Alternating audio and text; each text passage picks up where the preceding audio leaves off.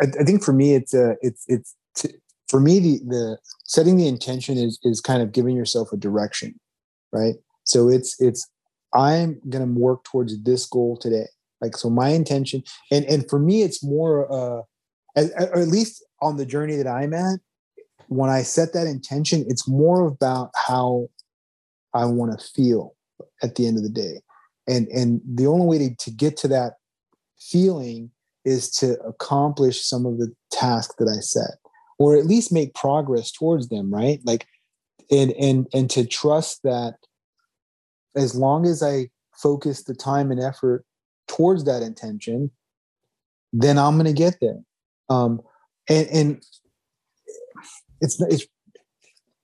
and focus on the process, not necessarily the outcome, is where it's gotten to me. That's kind of what setting an intention is for me. All right. You guys hear it all the time. The typical, if you like this episode, please rate us, subscribe to us, leave a comment on iTunes or Spotify, wherever. Well, it really does make a difference for this podcast. We're small. We're trying to get bigger. And all of this feeds the algorithm so that iTunes or Spotify or Pandora, wherever you find us at, will rate us higher and higher with the more likes and comments that you guys leave. And always, if you guys find value in these episodes, please leave us a comment on the episode or on the show page. And the best way to help us is to share it off. So again, thank you, and we will talk to you soon. On this episode, I sit down and talk with Joe Palacios. Again, he was on the show back in the early days. Well, today we're talking about how intentional thinking and setting intentions has really helped him organize and better his life. So sit back, relax, and enjoy this episode of After the Battle Campfire. All right, we're back again with Joe Palacios. And if you remember that name, he was back on the podcast in the single-digit episodes. So today, I brought Joe on to talk because he's been working on himself, doing wellness and intentions. So I kind of want to see how he's doing it with all that. Joe, welcome back. Thank you. It's good to be back, Tommy. Really good to be back.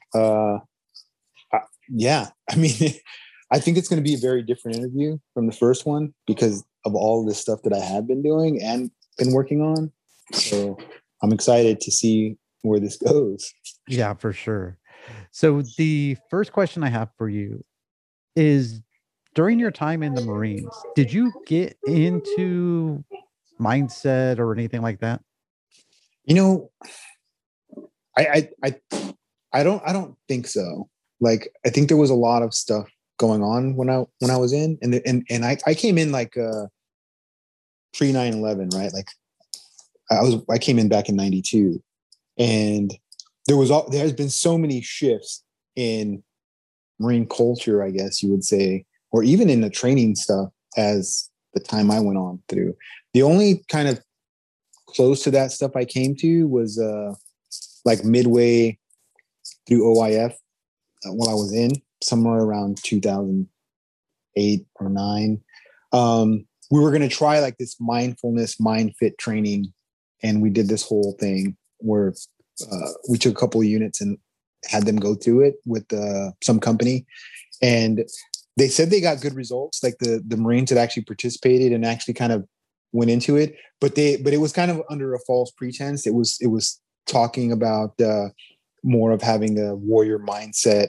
They changed it from what the Eastern philosophy of what it would have been, right? Like all of the meditation. They didn't want to call it meditation or anything like that, I think, because it was the military. So I thought, yeah. And at the time I thought, wow, this is because I knew, this is funny, because I knew that it was meditation and it was kind of Eastern philosophy that they were going to brand as a new technique to make better warfighters, right? I'm surprised they didn't create a meditation. Right. So since I knew that's what it was, I kind of really didn't buy into it then either. Like I was kind of like, oh yeah, this is going to be kind of one of those things. So I didn't really kind of look into it. I think that was the only kind of interaction with anything like that I had. But again, I was in the wrong mindset then. I was like, hunter warrior, let's go out and we got to train guys to be efficient, is where I was thinking. So I forgot. Did you go to sniper school? no, I did a sniper indoc back when I was in 2.5 a long time ago. But no, I never went to sniper school. The reason why I was asking is because I was curious if they did anything to lower your heart rate, something that we may call mindfulness or meditating right now. That That's a back good then question. may have just been used for breath control and heart rate. Man, I think the only breathing exercises that I ever did was the BRASS F for the rifle range, right? I don't know if you ever remember that acronym they told you about? I don't remember that BRASS acronym. F. It was breathe, relax, aim, stop, squeeze, fire. Oh, okay. BRASS F. Yeah. So it was like teaching you to like relax, find that natural pause, stop, and then slowly squeeze the trigger. So yeah. No. I think that was. But in a way, that is breath work. You're working. It is to be intentional with your breath. Yeah, and to find that calm and that pause, right? And you could do it in like a crazy moment, so you could just kind of speed it up. Exactly. So, when did you start to look into mindfulness? I don't know. I think I kind of was starting to brush with it once I got out, and I started to go to the South Orange County Vet Center. And then my wife really wanted my wife kind of like Megan went to like a hippie massage school. So they used to do a lot of that kind of meditation and stuff, which is funny because she's actually going the other route right now as she's on her journey of growth. She's doing all of like these hardcore challenges, right? So for her, like we had this conversation the other night, which was funny. She's like, yeah, you're kind of diving into that rabbit hole. And I'm like, yeah, and it's refreshing to feel that and to do that kind of stuff. And she's like, yeah, but see, I did that because I went to like that hippie kind of school. And she goes, so now I like this. Get in your face. You're gonna do it, bro. Go right. And I'm like, yeah, but it's funny because I've already lived that. And so she's like, and I think where we're at is we're trying to find like what we got to find is that balance, right? So, right, and as I'm going through all this, as I'm going through all this, and I think one of the next steps that I want to kind of grow into personally is to really kind of look into the idea of that masculine, feminine energies, and then kind of finding the balance, right? Like, because you need them both. Oh yeah, right? You got to have that. And so yeah, that's where I'm at. I'm trying to find that balance, right? Because you need that masculine, which is the more direct and the more scheduled. He's the masculine energy that, at least is what I'm kind of hearing as I journey through this. So a lot of people, I mean, did I even answer your question, Tom? You did. A lot of people would say like dropping your pack when you got out. So in terms of your headspace, did you immediately drop your pack, or are you still kind of holding on to it? Or if you let go of Staff Sergeant? Wow. You know, I want to say that I've actually gone like a whole gambit of pack dropping levels, right? And then also where I think at I think when I first got out, I had a really, I was on a mission, right? So I think I still had my pack on. So I really was kind of like focused, but where everything else didn't matter, I didn't need anybody else. I was going to do this by myself, right? Like I was for lack of better way, I was gunning it. Like you're going to do it because I say, and not really kind of opening up and kind of realizing that I could have a team. So I didn't drop it. Then I dropped it completely. Right. And I was just like, I don't care about anything. I'm not going to do anything. I didn't worry. I didn't want to get haircuts anymore. I didn't want to exercise. I didn't want to do anything. And when I look back at that phase, and it's funny because a lot of you guys on here are probably going to connect social media, or some people know me already. So you can literally go back and see that part of me when I just completely didn't care, because man, I was big. I think I put on unhealthy amount of weight. I would say. What do you consider an unhealthy amount? Well, where I just wasn't. I wasn't sleeping well. I didn't. You know what I mean? It was interfering with quality of life. Yeah. Right.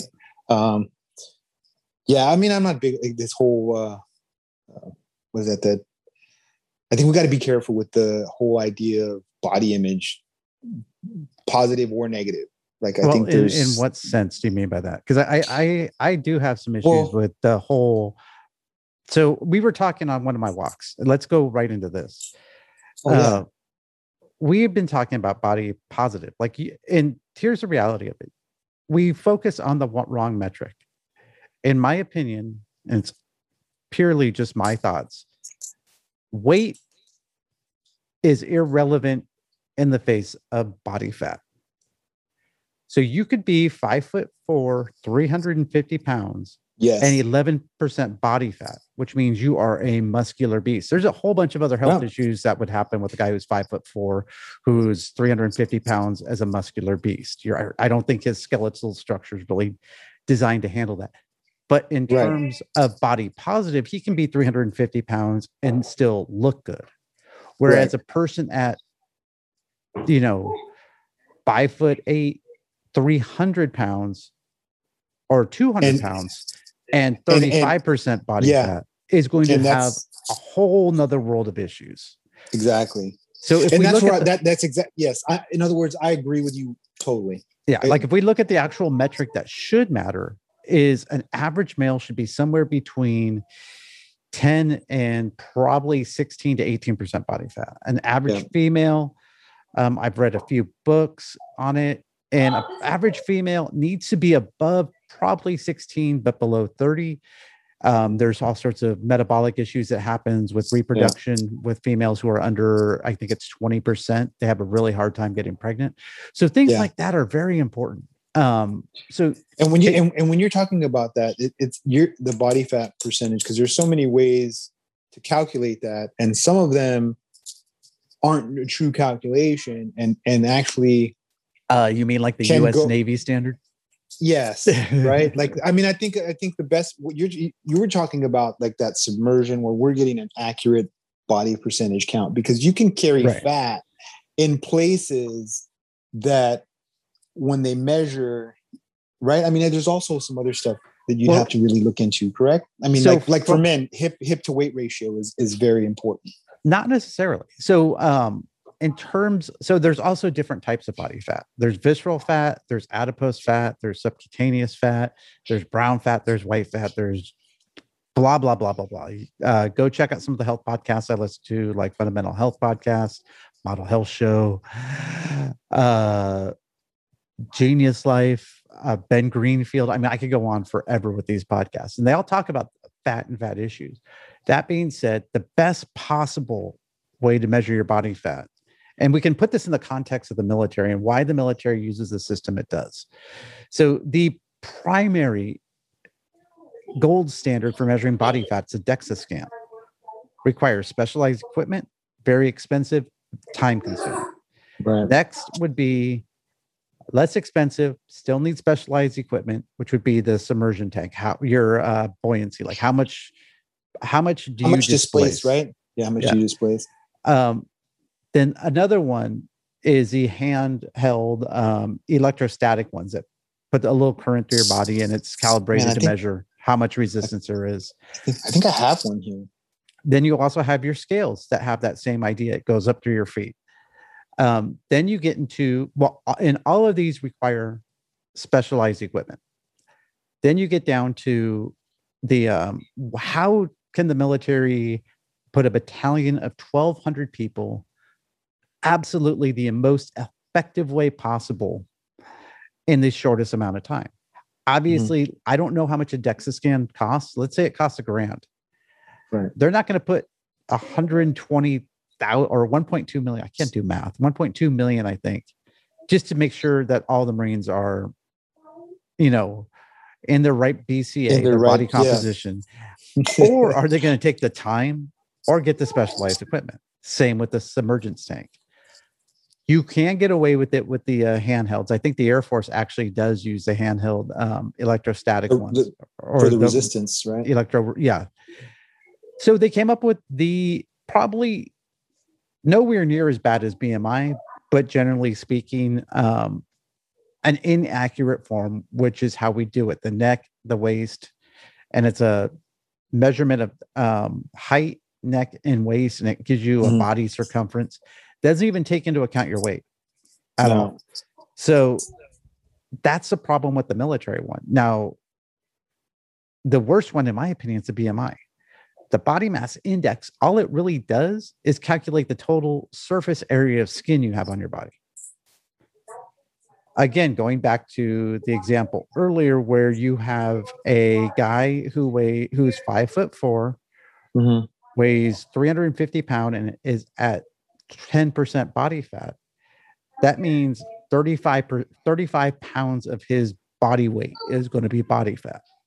Yeah. But the BMI would probably have him at a 40 or 50 and label him as morbidly obese. Morbidly obese, yes. Yeah. That is the worst scale that they use. Again, it's how do you get a rough, and I pause because when you talk about statistics and studies and stuff like that, how do you get the largest amount of data with the least amount of cost over the quickest amount of time? The reason why I pause is because it's the absolute most inaccurate data. So we're working off a data set that's complete bullshit. Yeah.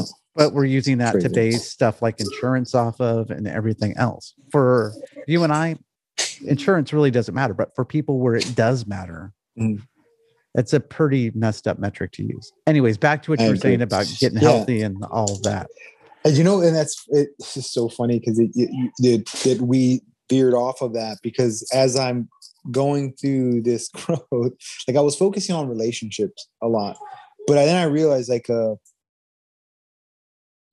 I have the energy to focus on other aspects, and I was thinking, I really should do more PT.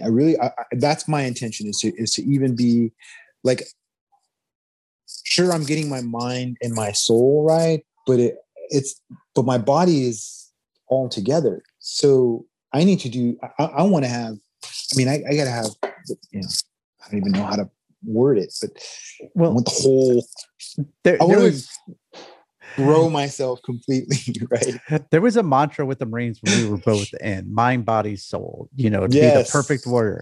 And it's absolutely right. You cannot be spiritually healthy and mentally, as far as like being a devout spiritual person, but not have your mind and be 500 pounds. It's not a balance. Each one has to work together, and each one should be work together in a way that reinforces each other, I think. And not only that though, Tommy, look, man, like as I'm growing and I'm stepping into my power, right? And my the way as Lane would say, and you've talked to Lane Bale, and I don't think I actually have. No, one of the authors of the book, right? I'm actually going through this book, and I'm really applying. And then I'm doing some other. This is also an audio podcast, Joe. You're right. Cool. This is Unleash Your Humble Alpha, written by Stephen Kuhn and Lane Bale. So awesome. It's just, it's like as I'm learning, like,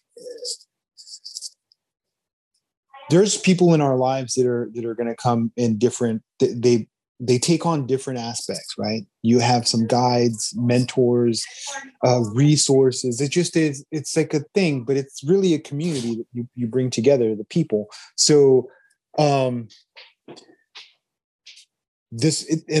what I love about this book and how I've been kind of approaching it is because for me, it's just like that. It's like a guidebook, right? It's like for lack of a better way to say, it's the pirate code, right? It's more of guidelines than a manual.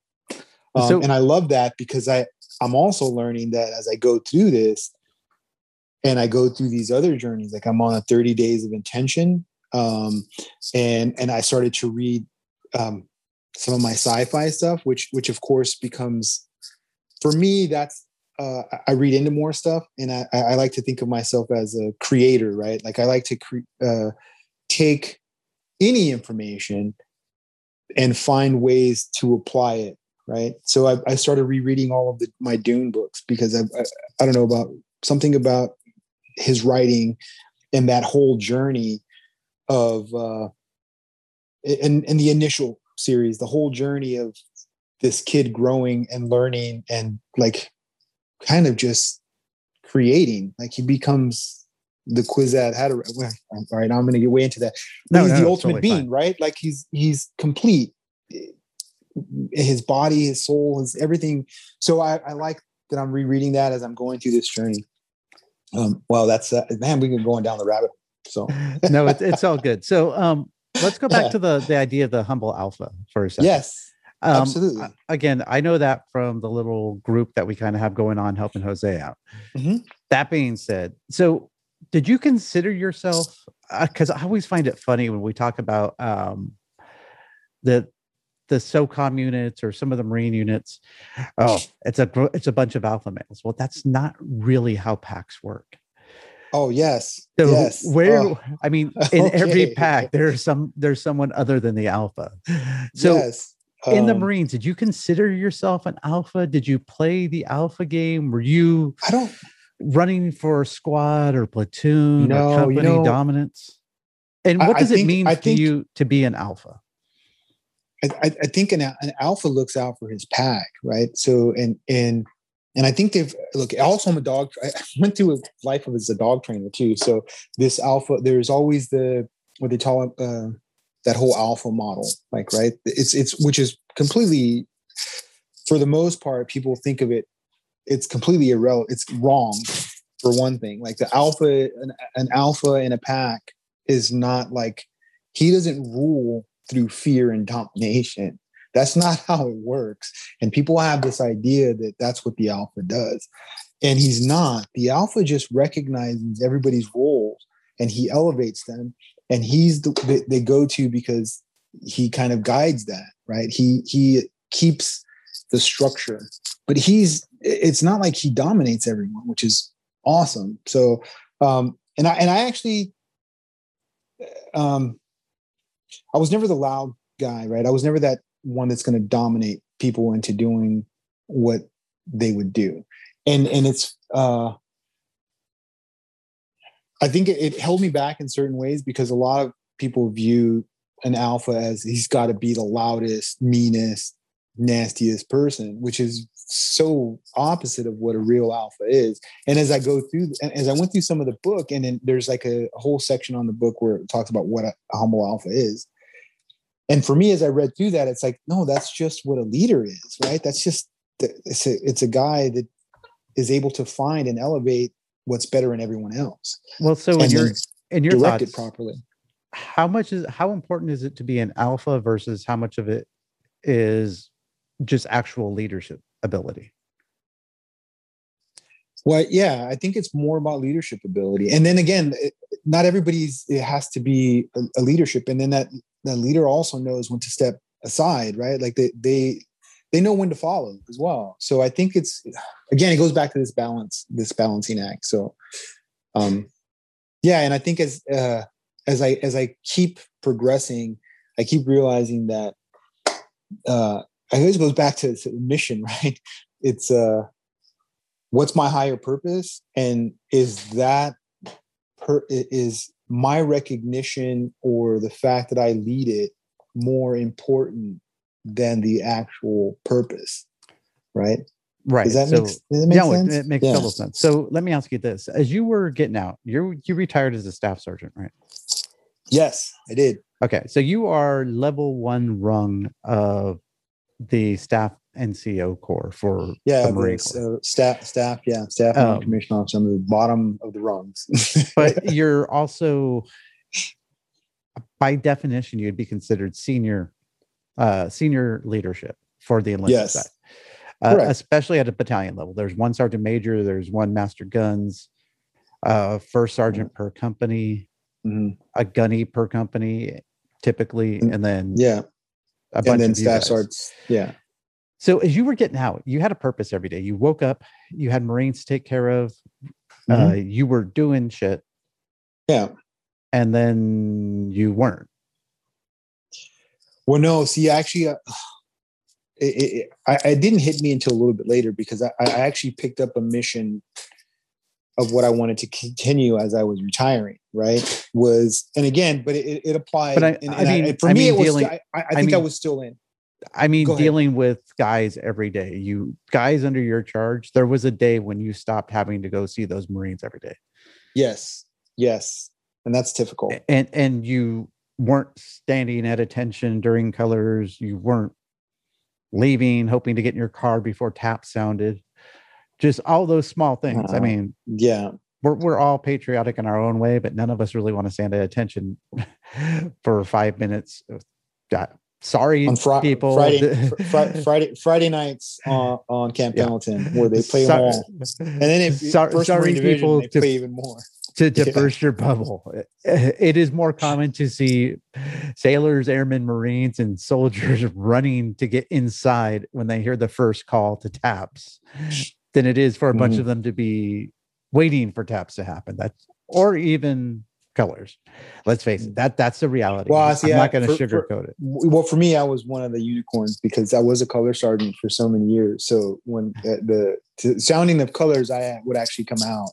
Oh, good. Good for you, Joe. But again, that's just, that's just me, right? But my point is like these small details that it wasn't just about formations and telling your guys what to do. It was the small details. Yeah. You knew Smith was going to come in that door the minute he heard, first call to taps. You knew, you knew so-and-so was probably sometime this week going to say, hey, I got a medical appointment. You knew your people intimately is what I'm getting at.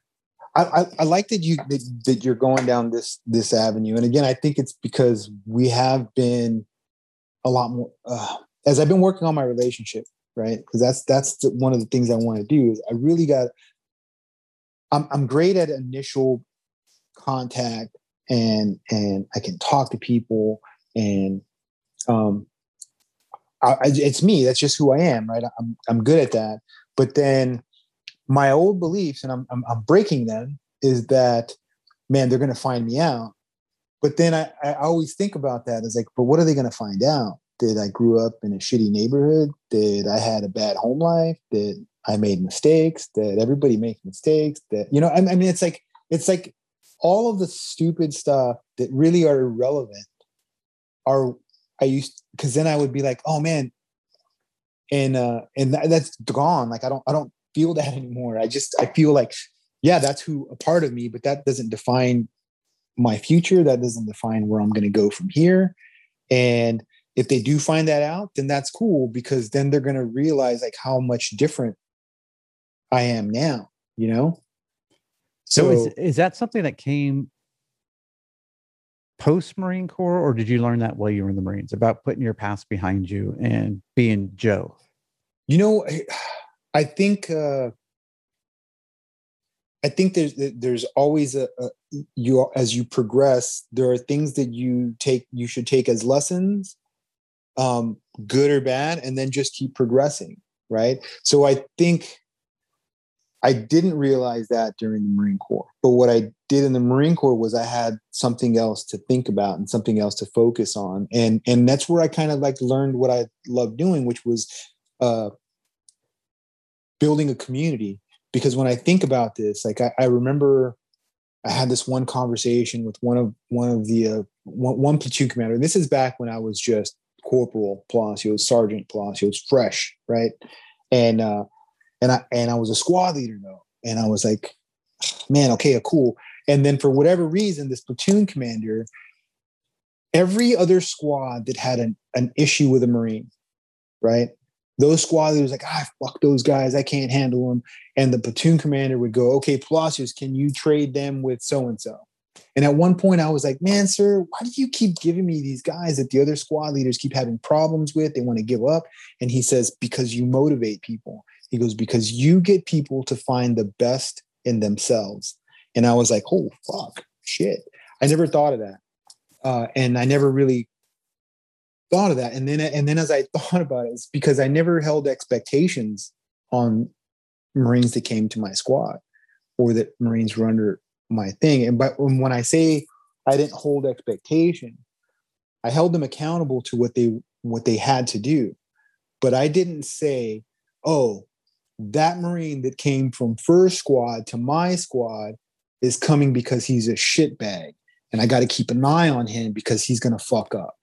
Right? Were they all shitbags? No, in the end they weren't. In the end, we used, and then people used to go, man, Palacios, you're getting all of those guys that the other squads don't want. And I'm like, so let's prove who's got the better squads. And I would consistently go, let's have a squad event. We'll do rifle squads, PT scores, and whatever. And some of these other squads had guys that were like, I mean, they run their 3 mile in like 12 minutes.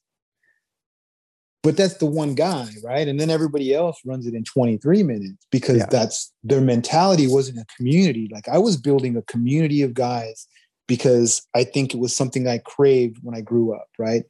And I say I grew up in a shitty area, in a shitty neighborhood and all that. But what that happened is the other people that had that same hardship, the other kids that were my age that were growing up in that same hardship were able to bond, and we did stupid shit, but we had fun together and we took care of each other and we looked out for each other. Right. So, and then I went to the Marine Corps and I said, well, I'm just going to do the same thing because I don't know anybody. So let's just find the guys. What do we have in common? How can we build on it? And then let's complete our mission. And then that's just how it happened. So now going forward to getting out, mentally, how were you after you got out? Well, I had issues getting out. I wasn't ready. It was kind of like forced upon me. I had to fight to retire. So I think initially I was bitter at the Marine Corps, but I missed Marines. And then I took on a mission to try to help Marine to kind of keep me going. What was that mission? Well, actually, what I was working on is at the time we were still in the heat of OIF and we were still getting hammered with improvised explosive devices, right?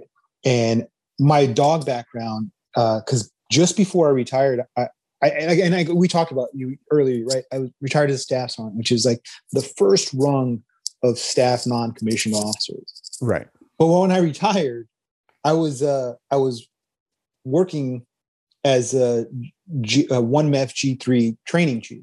So part of my job was to validate pre-deployment training for the entire 1st Marine Division, for the Air Wing, the logistics group.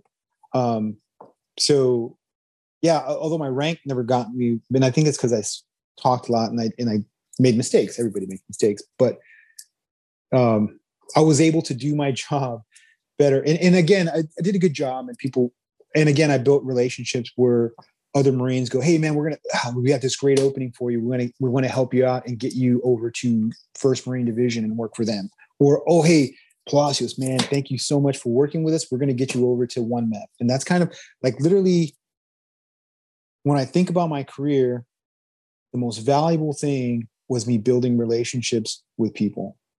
And those that I never got to build relationships with, I think we did each other a disservice for not doing it, because the ones that we did, like together, we worked successfully. Like every master gunnery sergeant that I worked with, or every master sergeant, some of the first sergeants that allowed me the opportunity. Oh man, Gunnery Sergeant Bemis at the time, 4th LAR. Man, I owe that guy so much, because he actually pulled me aside once and he said, man, I think your talents are wasting over there. And he goes, because you're not building the right relationship. He goes, but if and when we ever go to combat, I'm going to put you in my vehicle. And he did. If not, I was going to end up in a logistics vehicle with a gunny. And it was just, I was not going to do it. Wasn't going to be a good time. Yeah. I mean, I wasn't going to, I think I would have been worried that I wasn't participating enough to help the Marines that I wanted to be next to, right? Like, hey, there's nothing wrong with the supply chain, and there's nothing wrong with those that support the front line. But I just knew that, again, maybe it's me ringing my own bell, but I really felt that I was tactically proficient and that I was better served up there in the front with the other guys. And luckily Gunny Bemis saw that, and he pulled me up, and literally I was in a vehicle for the initial invasion with three other sergeants, and one lance corporal, a gunny. So we were like the A team, I thought. And then Gunny used to take us. Any patrol, he was like, "All right, we're all going," and we would always go. So, again, we go down the rabbit hole, I think, a lot. Yeah, we do, but it's okay. So no, where I was going with that was this mission that you had to help out the Marines after you got out. So as I was working in the G3, we had the improvised explosive detector dog program. And this was something that was put together by General Dunford at the time, early on. But there was no ownership initially. And they had been doing it for like 3 years, but the warfighting lab was just showing up to battalions and saying, "Hey, we have these improvised dogs for your Marine squads to go on patrol with." And they were like, "Wait, what?" So these dogs weren't being utilized. So then we said, well, we got to integrate that better, because you can't go into combat with an asset that's supposed to save you and learn how to do it while you're in combat. So initially, the quick fix was, let's put these little makeshift kennels on in all of the infantry guys' camps on Camp Pendleton. And we started at first CEB. There was a staff sergeant over there. I can't remember his name, but me and him literally pulled together. I was calling him from the 3. We were trying to find equipment, and we built they built a makeshift first CEB dog kennel in the back of like right by the pool in 62 area, because it was right there in San Mateo. Oh, okay. Yeah. And then from there, we try to get some more stuff done. And then I was getting out. So I was like, well, let's try to fix this on the outside. So I was on a mission to try to build a kennel outside of Camp Pendleton to provide more integration training, because it was just, this is a great asset. I mean, those dogs were amazing at saving lives. And for the fact that we couldn't bridge that gap of training and increase commanders, basically I understood it. The commanders didn't know how to implement it, so you're not going to use it. And that makes sense, right? It's like me giving you a new rifle and go, "Hey man, go to combat." And you're like, but you still have your old rifle. And you're like, "I don't have any training on this. I don't know what I'm going to do." What does it become? It's a paperweight. You're going to sling it and you're going to take the one you know. Yep. So absolutely. So it was a shame, because I really think those dogs could have saved so many more lives. But, we learn and we move on. On a total side note, I don't know if you saw that article I posted on Facebook about the I think it was a British rat that served 5 years clearing minefields. A rat? Yes, I have seen those. Look, are those going to become standard kit? No, but I tell you what, I think what you will be, one of the other things, it's going to sound weird, is there was some research going through DARPA where they were going to look at bees, because bees also have a very they have a very acute sense of smell. That's true. They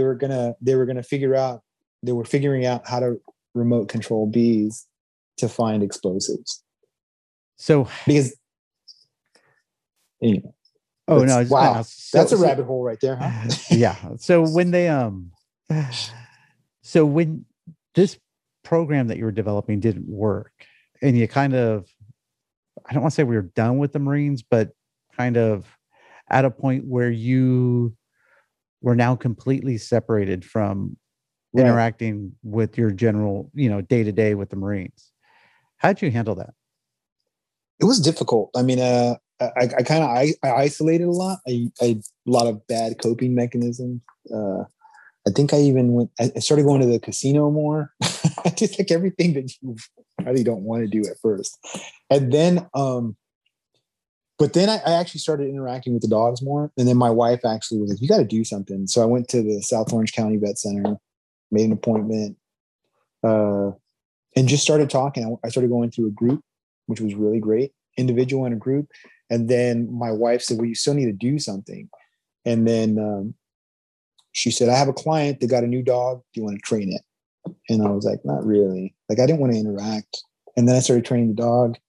And then I started doing that. And then I went back to the business plan I had for the kennel, which is funny because I have it like literally, this is right here. This was, so I went back to that plan, and it's like 1 meth, improvised explosive detector dog, full service kennel proposal. Like I started going back to do that. Nice. Yeah. And I realized, man, because the dog was helping me, and I knew that the dogs were helpful because it was part of our initial plan.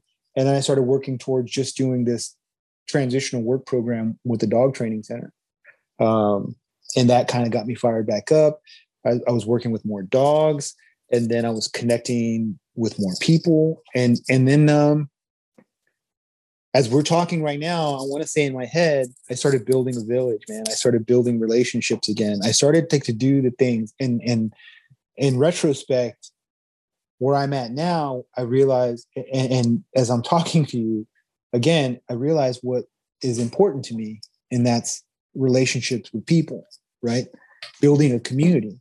Because I've been saying this recently, when I think back to the Marine Corps, like what's important, and it's like Markel Andrew, it's Tommy Chase, it's Max Moore, it's Art Guzman, right? Chuck Blackburn, it's Brian C. Bowers, like, and it's all those guys. It's not Sergeant so and so. It's not even 4th LAR or 2nd Battalion, 5th Marines, or fucking 1 meth, right? It's the people.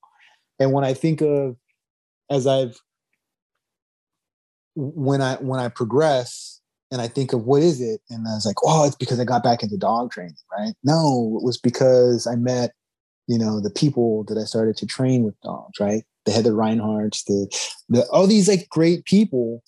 And even now in the tribe, right? The Vetrepreneur Tribe, the Warrior Council, the Intentional Connector on Clubhouse, like all of these things, these communities, when I break it down, it's relationships with people that were important, right? It's not the fact that they're in the Warrior Council or that they're in the Vet Tribe or that they were even veterans now that I think about it. It's that they're good people and I like being around them, So now let me ask you this. Wow. When was your first exposure to what you're calling intention or mindfulness, where you went, this is something that's gonna maybe not help, but just be useful? I think, and I wasn't sure. Justin, I'm going to pronounce his name wrong. Justin Champion. He's on Champier. Yeah, he's on Facebook too. He's in the Vet Tribe. He also in the Warrior Council. Great guy when it comes to like Facebook ads and stuff like that. Kills it.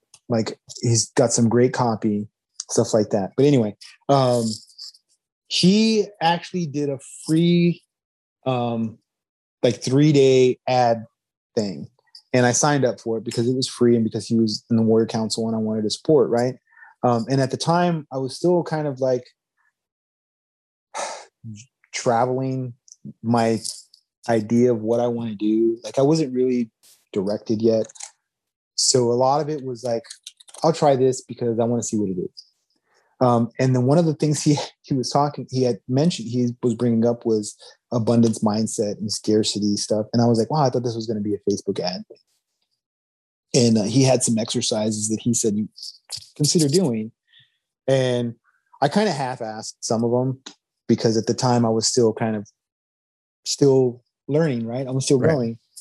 And then, but I liked it. I liked the idea of that, an abundance thing, but I didn't do much further research because I was still not there. And then I started really diving into the book because then I got into the book more because I don't know what it was. It's just something happened. And then Ryan Hunt and Justin, we were talking about a mastermind that Ryan did, an e-commerce mastermind. And Justin just got on to Clubhouse. And it was funny because they said, well, I have an invite, but Joe, we'd love you to go on. I'll share it with you, but we're just worried you're going to get sucked in. Which has Ah, happened. yes. He goes, we're worried you're gonna get sucked into there and whatever. And they were absolutely right. Like 100%. I got sucked in. Um, but it was cool because I think it was right in the middle of the pandemic time, January, March timeframe, Of this 2021, year or of last year? 2021. Yeah, Yeah. last year, 2020, the Right. the year, What? COVID year. Okay. So Yeah, was this Clubhouse out back then? yeah. But it was very exclusive. They hadn't been opened up to Android. There was like maybe a million users, if that, at the time. Not even a million yet. And Because I thought Clubhouse came out in like October of last year. no, of 19 October of 2019, it came out. Oh, okay. So I think it was around March, and I got on there, and I was amazed because I think I was already craving conversation. Like, now I had that, like I was already in the Warrior Council, and we did those weekly calls, and it was like amazing because it was like interaction again. And I guess again, like now I'm really talking in retrospect, right? That it was the craving of relationship and communication with people, right? Because that was happening on the Warrior Council, and I was building, like I was sucked in because I needed that connection with other veterans too at the time, I think. I think we all did through last year Yeah. for sure. So then Clubhouse came on, and my whole mission with that transitional work program that I just did, even with the IDD one, one of the ideas was to have veterans run the kennel because the dogs I knew were there would be therapeutic, I thought, right? And then when I expanded that to a transitional work program, it's because at the time I just thought, well, we want to get back into the community. So the dogs are a good bridge to get you to interact. But I didn't, as I think now, it's really dogs help you create a relationship with other people because there's a common bond. And it's not the dog really, it's just the fact that you get to talk to someone else again in a non kind of like direct way, right? Yeah. Because you could talk to each other through your cool ass Pomeranian, right? Like how many Marines have a Pomeranian? I wonder. Probably more than you are willing to admit. Right. So, again, the rabbit hole. So anyway, yeah. So I mean, but like what? So your exposure to mindfulness, which you've seemed to gone down the whole goddamn rabbit hole in the last 8 months, really only started in the last year and a half. Yeah. When so I really started to, well, here's the thing: is I've actually had Stephen and Lane's book for a while, right? But I really didn't start kind of looking through it until, probably the last year. Well, so okay, Joe, let me ask you this: you got out in what, 12? Yeah, 2012. So over that last 8 years, we all know mindfulness and meditation and breath work. Put your flavor on it that you want. Being intentional is really good for mental health. Oh, a absolutely. lot of us leave with not so grand mental health. What were your coping mechanisms during that 8-year gap for your mental health, or did you have any? Well, I did. Like I said, I struggled in the first few years, but like I said, I got into the South Orange County Vet Center, right? And that really helped. Again, when I think about that, again, it's not, again, okay, I got to rephrase that. When I started to build relationships in group, when I started to really kind of communicate and like have that togetherness, man, it's like your podcast, man. That was my after the battle campfire. Going and meeting every Tuesday night with those guys at the South Orange County Vet Center was my after the battle campfire.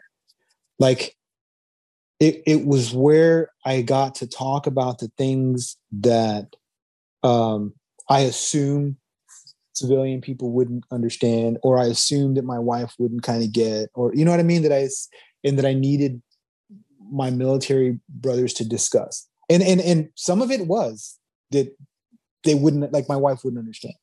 Like right. That somebody who hadn't experienced won't understand.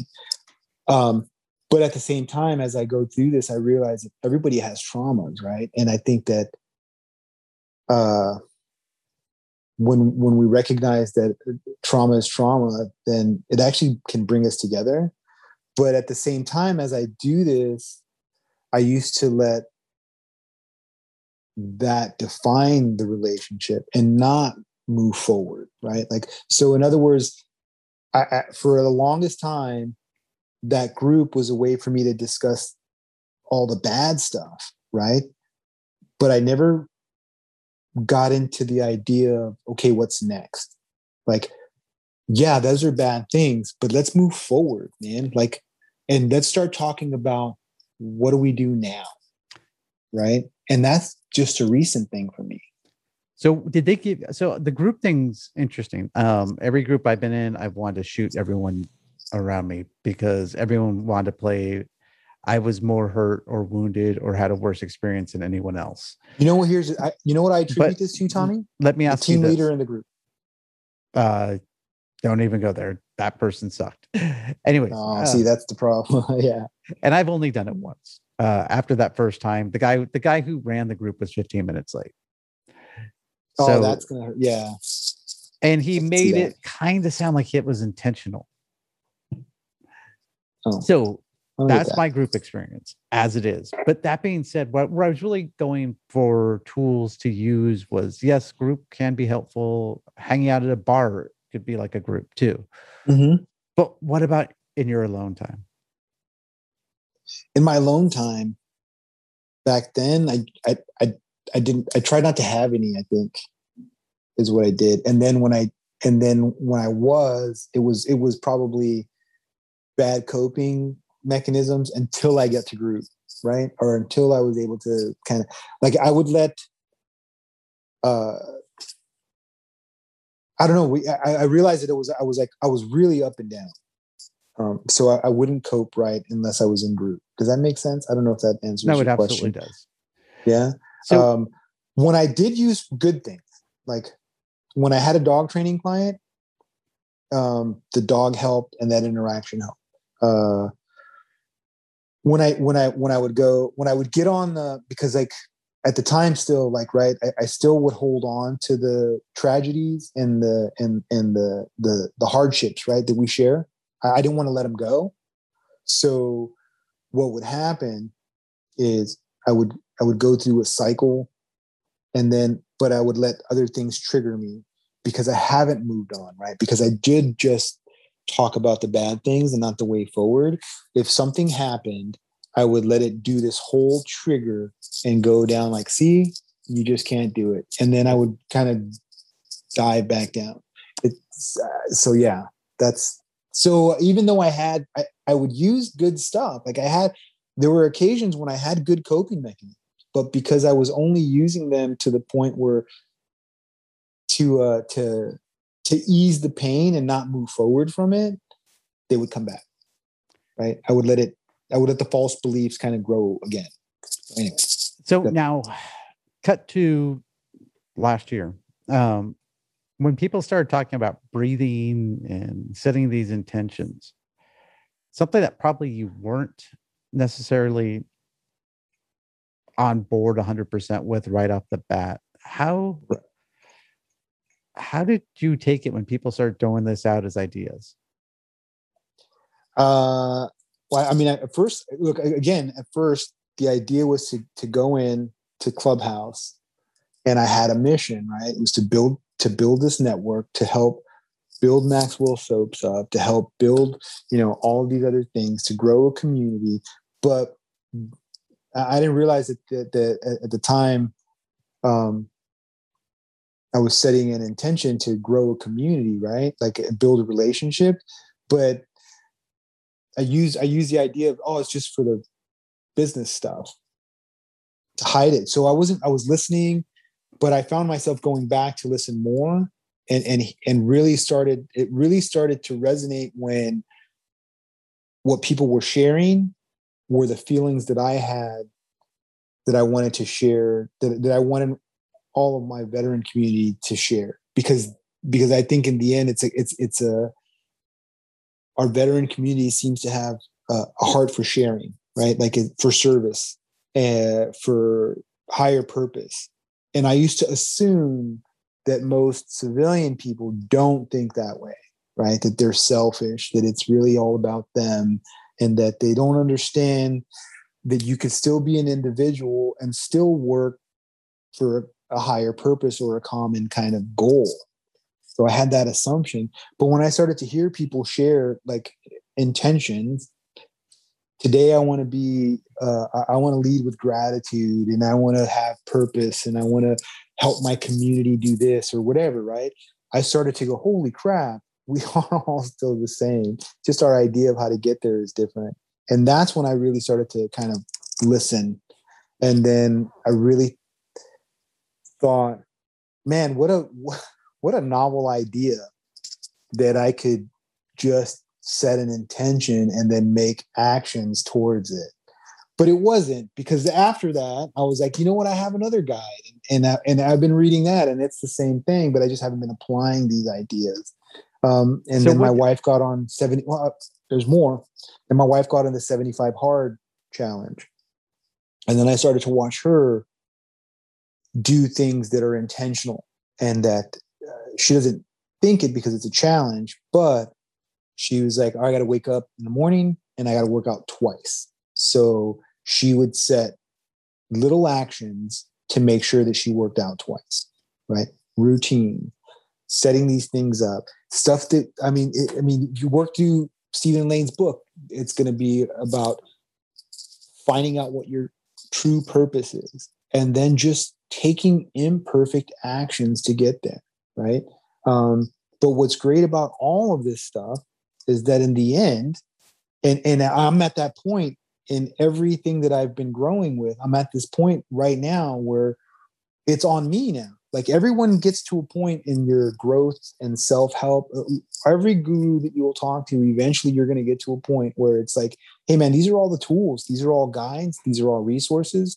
But if you want the life you want, you got to put one foot in front of the other. You got to take that one first bite of the elephant, or that one first imperfect action. And you got to do the work. And what's great about that is it's really not that hard to do the work. You're right. Where I was going with that is, actually two things.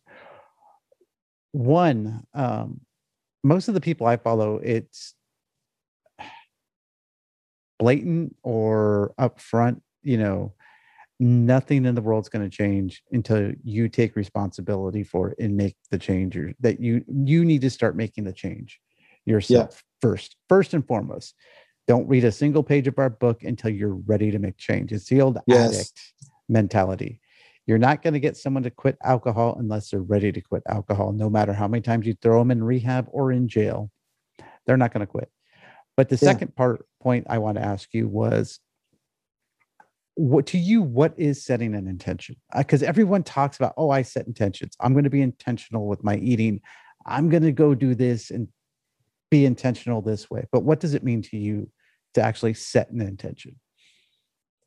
I think for me, for me, the setting the intention is kind of giving yourself a direction, right? So it's I'm going to work towards this goal today.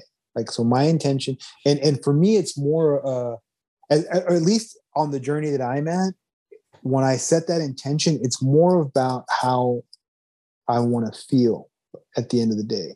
And the only way to get to that feeling is to accomplish some of the tasks that I set, or at least make progress towards them, right? Like, and to trust that as long as I focus the time and effort towards that intention, then I'm going to get there. And and focus on the process, not necessarily the outcome, is where it's gotten to me. That's kind of what setting an intention is for me. So right? It's my compass, and my map. So intention setting is one small aspect of overall, I don't want to say mental health, but overall getting better. And I think mindfulness is another one.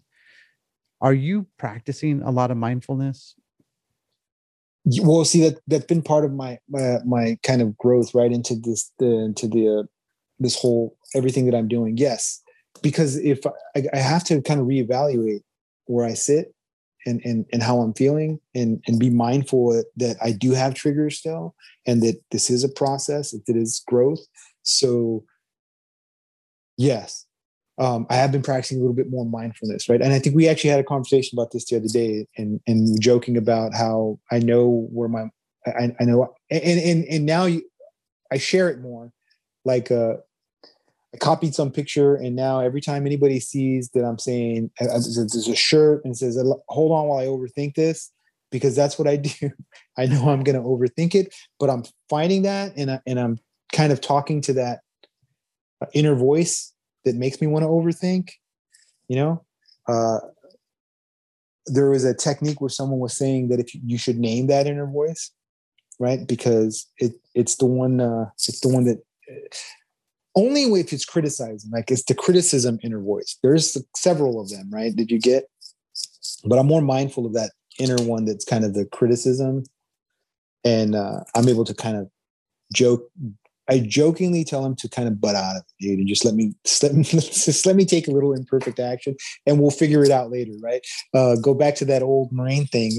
It's easier to maybe it's better to beg for forgiveness than to ask for permission. Yeah. So Yeah. okay, on that note, then I got to ask you, for you, which one came first, being intentional or being mindful? Wow, I think being mindful. So what is Now, mindful to you? mindful is just being aware of your state. Like you're aware. Being mindful is that I know that right now I am in a state of anxiety or something triggered me. Maybe I don't know exactly what it is, but I'm mindful that my body's changing, that my thought patterns are a little bit kind of in the negative or in the positive, like or over anxious. Like I'm just more aware of how I'm feeling, and I'm definitely. But before I would just be aware of it and I just let it sit there. Now I actually can. Now I actually, when I'm aware of it, I can kind of like be more intentional of what I do because of it. If that makes sense. No, like, yeah, that absolutely makes sense. So mindfulness kind of opened you to be intentional. So you set your intention and you use your mindfulness to keep you on your path, basically. Well, man, I gotta say, like, I don't. Again, I mean, I'm speaking in retrospect. Yeah, I'm thinking in. I gotta say this. Look, I've always kind of felt that there's more to growth, right? Even before, like when I was in the Corps, and I kind of went in and out, but I always kind of dismissed it, right? And now as I'm learning, like I'm more open to, and again, maybe it's because I set an intention to be more open to new things, right? Like that's kind of part of my growth. But there's a lot of these techniques and a lot of these things that I see that I've known before, and I've applied them in different ways for different things, but never as a whole encompassing wellness, right? Does that right? Yeah. No, that totally makes sense. So yeah, like I knew about mindfulness. I know about meditation. I've even heard of abundance mindset, and I mean the whole letting go, and I mean that's a lot of stuff. I actually took a social psychology class, right, where they talk about persuasion and the power of community and how like this whole thing, like all of this, like and as I was going through these intentions, it's one of the things that really opened me up as I started to follow through on it and read it was he talks about Maslow's hierarchy of needs. Yeah. Right. And just, I mean, basic learning theory. It's everything. It's so, again, I got to go back to, we have been taught that complexities are better than simplicities for some reason. Like we think that the more complex a system is, the better it has to be. When in the end, man, well, not necessarily. I mean, if you look at high performance, right? Yeah, exactly. Oh, you're pulling my leg. So, I mean, high performance people do this. They do the mundane exceptionally. The routine they have down, right? They do the basics every day, all the time. Well, you can apply that to anyone that we consider a genius or smart. Yes, there are people who are inherently genius level intellect, but people who we look up to, rightly or wrongly, many times are no smarter than you or I. They just applied their mentality and their ability to think to the subject that they are experts at.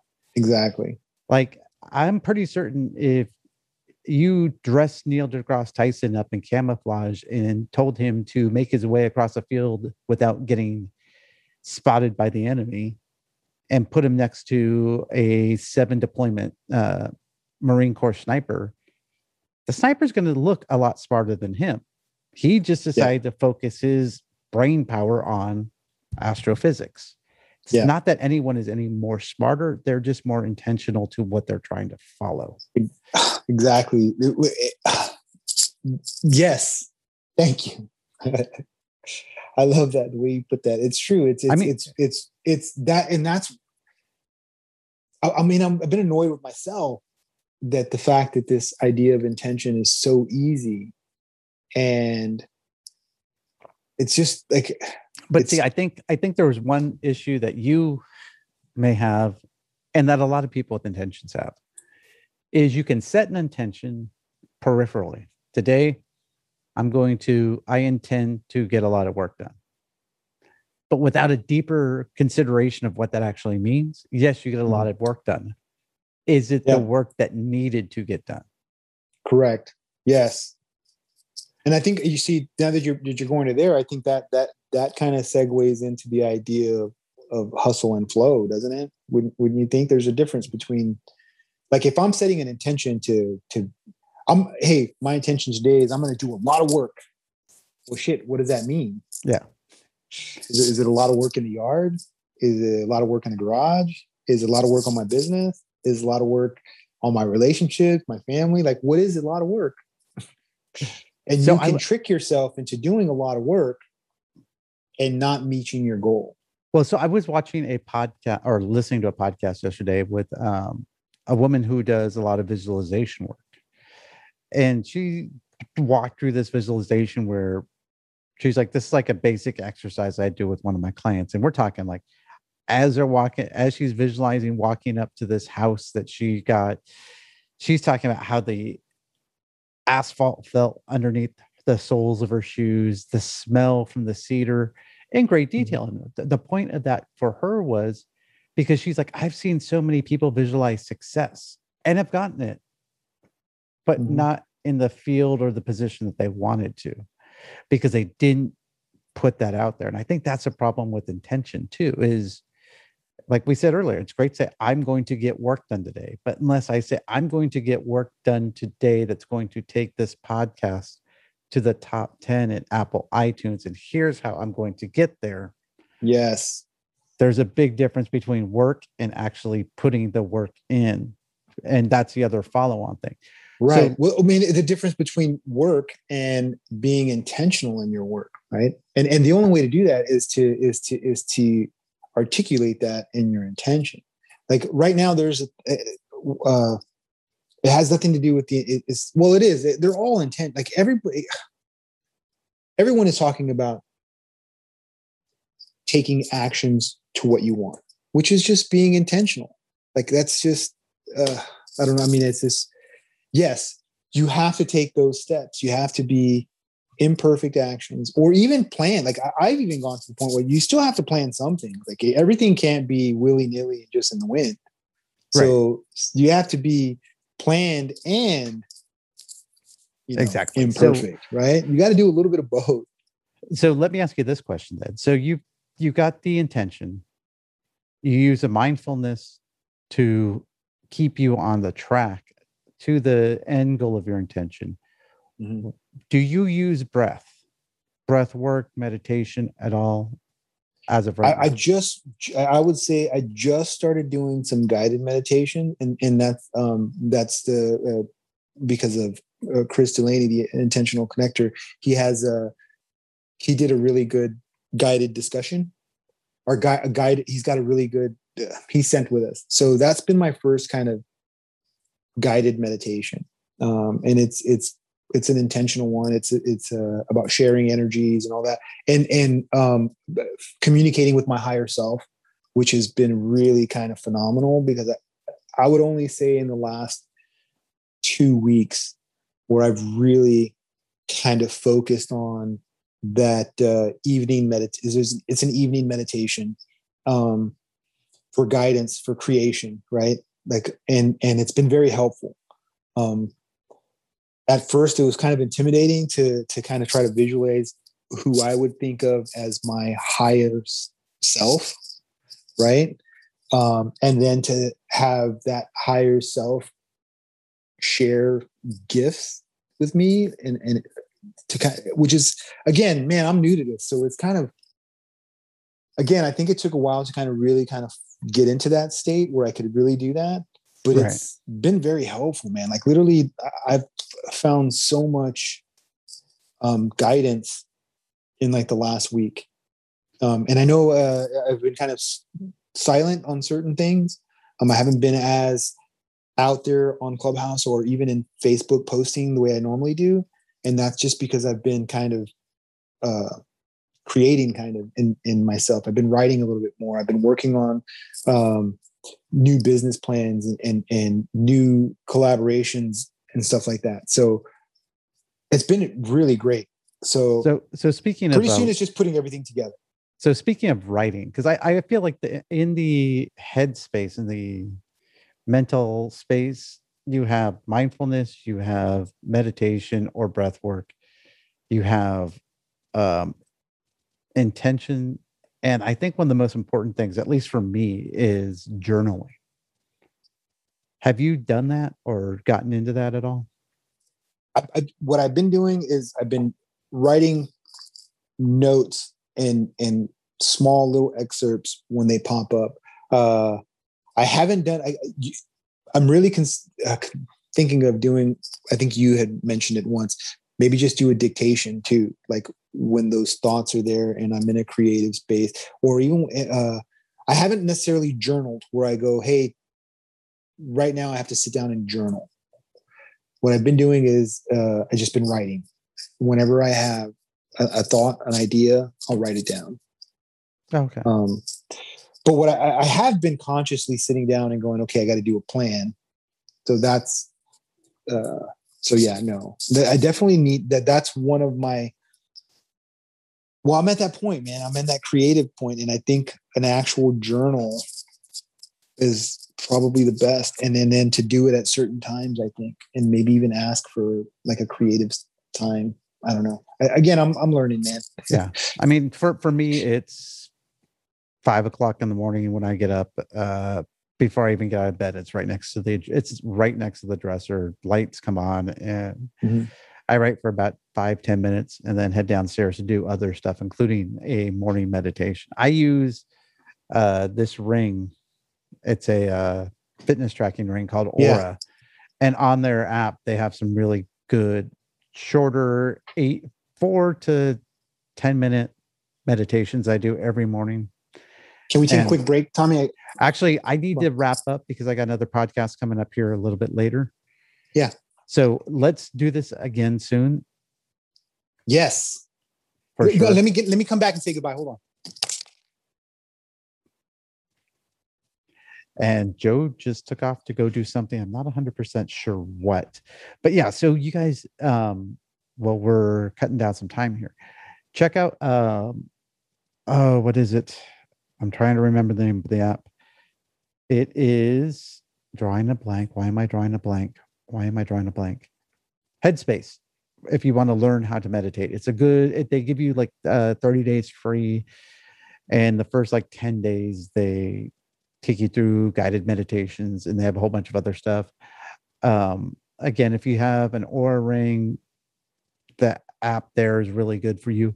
Also, if you have an Apple Watch, you have I think it's called Moments that will help you with breathing. You just follow the rhythm and guidance. And of course, as always, you can always go out to YouTube or any of the other sites and go ahead and just Google YouTube some breathing techniques for breath work and meditation. You have people like Wim Hof with his techniques. I apologize, Tommy. The kid, my wife needed my help. The other one had a bloody nose real quick. Oh, okay. Ugh, life, right? Ugh. Yeah. So anyways, we got to wrap this up. But Joe, thank you so much for coming on. No. Oh my God, man. This was, it was way more comfortable. I really felt amazing doing this with you, man. And thanks. I know we were like, we kept missing and everything, but I think it turned out really great. And I want to thank you. Thank you so much for sticking with me, man. No worries, man. I think, all right, brother.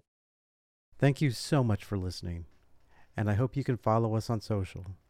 Check us out at our website, modernronin.com, on Instagram, The Modern Ronin, on Twitter at TommyChase01, and you can always support us at modernronin.locals.com.